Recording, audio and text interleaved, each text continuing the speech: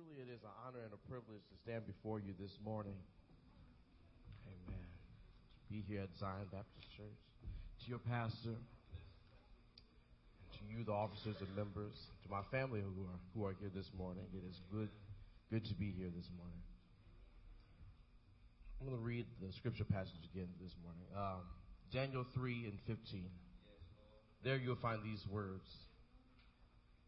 Now when you hear the sound of the horn, flute, zither, lyre, harp, pipes, and all kinds of music, if you are ready to fall down and worship the image I made, very good. But if you do not worship it, you will be thrown immediately into the blazing furnace. Then what God will be able to rescue you from my hand? God's word for God's people.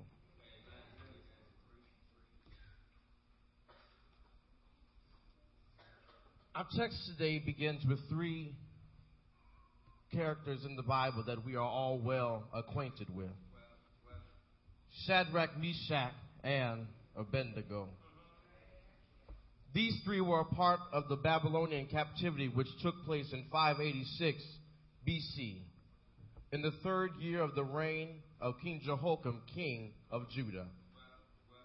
And at the time of our text, King Nebuchadnezzar, king of Babylon, came into Jerusalem and besieged it.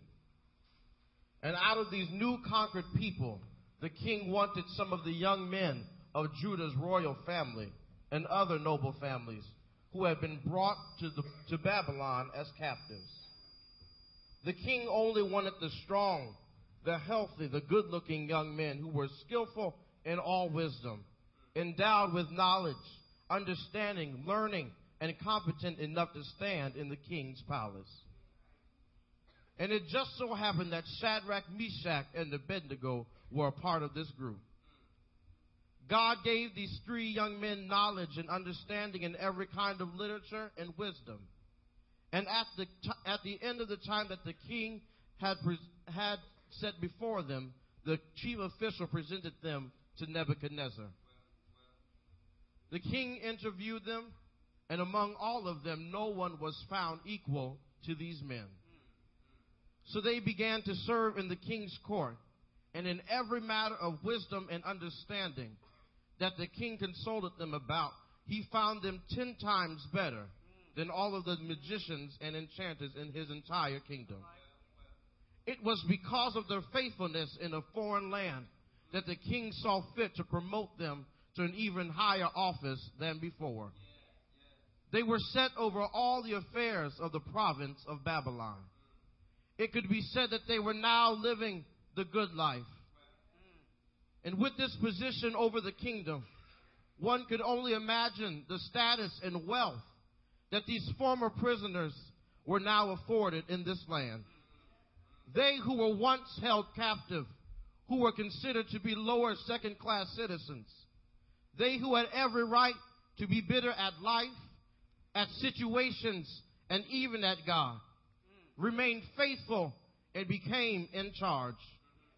May I suggest to you today that no matter how trying, difficult, or turbulent your position in life, or how dismal the situation, or how you may have even gotten there, remain faithful in it and watch God elevate you to a place that you wouldn't even imagine.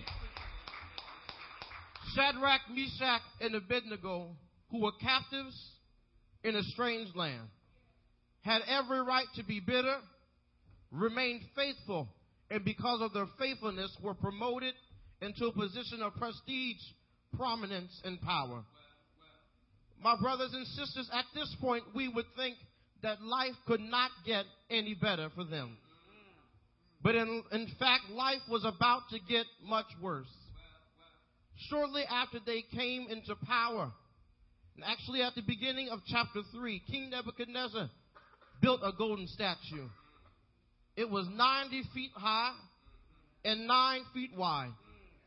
He set it up on a plain in the province of Babylon. And then he ordered all the important leaders in the province, everybody who was anybody, to the dedication ceremony of the statue. So at the king's command, they all came for the dedication. All the important people. and took their places before the statue that the king had erected. Then a herald cried aloud, "To you it is commanded, O peoples, nations, and languages, that at the time that you hear the sound of the horn, flute, harp, lyre, and psaltery, and symphony with all kinds of music, you shall fall down and worship the gold image that King Nebuchadnezzar has set up. And whoever does not bow down and worship shall be cast immediately into the midst of the burning fiery furnace." So at the time when all the people heard the sound of the horn, the flute, harp, and lyre, they bowed down and worshiped the gold image which King Nebuchadnezzar had set up. It was in the midst of all the glory, honor, and pageantry that came along with their new leading roles as officials of Babylon. In the midst of their good life, while everything was going well in their living, the king issues this decree. And isn't it funny that when things are seemingly going well, when you clearly see the hand of God working in your life and on your behalf, and you're moving according to his will and in your purpose, that something always comes about and it comes in that would mess everything up and try to knock you off course. The three men knew that what the king had decreed for them was against what they knew and they believed about their God. They would not be able to follow the king's orders because God had done too much for them.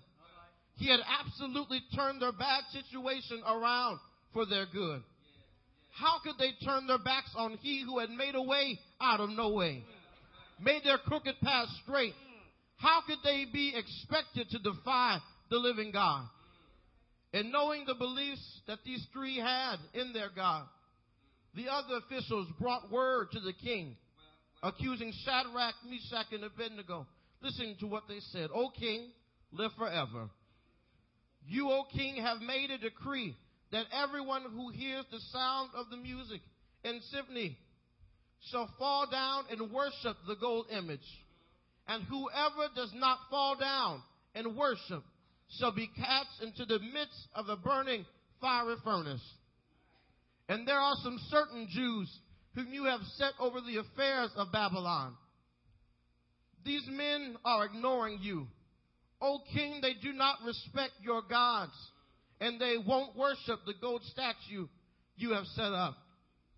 These officials were envious and angry at the fact that those Jews, the captives, the outsiders, had authority over them. Now let me pause here for just a second to tell you that not everyone in your corner is for you. Not everyone that raises their hand up to you is trying to pat you on your back and to cheer you on. But in fact, some people can't handle your gifts and your talents. You cannot expect some people to have the Romans 12:5 spirit, who will rejoice with those who rejoice and weep with those who weep. But in fact, some people have a different mentality. For you seasoned saints, I call it the OJ's outlook. They smile in your face while all the time wanting to take your place. Backstabbers. So the king, after hearing this report, was angered and beckoned the three men to come to him. Nebuchadnezzar spoke and said, and this is where we find our footing this morning. "Now if you are ready, at the time you hear the sound of the horn, flute, harp, lyre, and psaltery, and symphony with all kinds of music, and you bow down and worship the gold image which I have made. But if you do not worship, you shall be cast immediately into the midst of the burning fiery furnace. And who is the God that will deliver you from my hand?" They were given an ultimatum from the king himself. How does one compete with this when there are only a limited number of choices? To live or to die. To be or not to be what God has purposed for them. The certainty of simple man or the uncertainty of a sovereign God. To bow or to burn. What a decision, what a choice that these three men must make. So the three men think about the decision, and this is what they say: "O Nebuchadnezzar, we have no need to answer you in this matter. If that is the case, our God whom we serve is able to deliver us from the burning fiery furnace, and he will deliver us from your hand. But if not, let it be known to you, O king, that we do not serve your gods, nor will we worship the gold image which you have set up." My brothers and sisters, I have discovered and am discovering that as time to time, as children of God, we will also be put in some rough situations and have some tough decisions to make. Should I speak about God in school and about his awesome power in my life and be known as the church girl or church boy? Should I not even hang out with those people that I know are no good for me and risk my status as cool and popular? Should I smoke? Should I drink? Should I lie? Should I cheat? And I had to put this one in here. Should I fornicate? Yes, sex before marriage is a sin too. It may feel good in the moment, but it will inevitably lead to our destruction. For the Bible declares in Romans 6:23, "For the wages of sin is death, but the gift of God is eternal life through Jesus Christ our Lord." We as a people of God have been bowing for way too long now. We've been letting anything and everything go because God knows our heart. Because it's just the way that I am. Because I'm still young and I'm living my life. Because I've got time to get it all together. But no, that is not the case. I've been called on assignment by God this morning to let the people of God know that today is the day. And right now is the time that we must stand up and stand out. For the kingdom of God is at hand. We must make the conscious decision that we will not, we cannot, we shall not bow. Make the decision today, for God is saying, "Be ye holy, for I am holy." Make the decision today that says, "I will present my body as a living sacrifice, holy and acceptable unto God." Walk in the fact that you are a chosen generation, a royal priesthood, a holy nation, a peculiar people, that you may proclaim the praises of him who called you out of darkness into the marvelous light. Today is the day that we must make up in our mind that for God I'll live and for God I'll die. After the three Hebrew boys tell the king that they will not bow to his gold statue, King Nebuchadnezzar became furious. And the expression on his face changed towards them. He spoke and commanded that they heat the furnace 7 times more than it was usually heated. And then commanded the mighty men of valor who were in his army to bind the 3 men and to cast them into the burning fiery furnace. And because the king's command was urgent and the furnace was so hot, the flame of the fire killed those men. The men of valor, the mighty men, the select men of his army, who took up Shadrach, Meshach, and Abednego. And these 3 men were thrown into the fire and fell down bound in the midst of the burning fiery furnace. And after some time had passed, the king saw fit to check on his victims. And when he looked in, he found something that he wasn't expecting. Instead of finding 3 bound men that he threw in the fire, he looked in and found 4 men unbound. He found them up walking in the midst of the fire. They were not hurt. And the Bible even shows us that the 4th was in the form of the Son of God. Then the text goes on to say that then Shadrach, Meshach, and Abednego came from the midst of the fire. And the officials gathered together And they saw the three men whose bodies the fire had no power. The hair on their head was not singed, nor their garments affected. And the smell of the fire was not on them. Nebuchadnezzar spoke, saying, Blessed be the God of Shadrach, Meshach, and Abednego, who sent his angels and delivered his servants who trusted in him. And they have not frustrated the king's word and yielded their bodies, that they should not serve or worship any god except their own. Therefore, I make a decree that any people, nation, or language which speaks anything amidst the body of the God of Shadrach, Meshach, and Abednego shall be cut into pieces, and the houses shall be made as an ash heap, because there is no God who can deliver like this. This is a true statement that all things work together for the good of them who love the Lord and the called according to his purpose. What was meant to kill them only made them stronger. And from this text you can realize that in your fiery situation, no matter what it may be, that just like Shadrach, Meshach, and Abednego, that even though you're in it, doesn't mean that you'll be consumed. The very thing that has you bound shall be burnt up.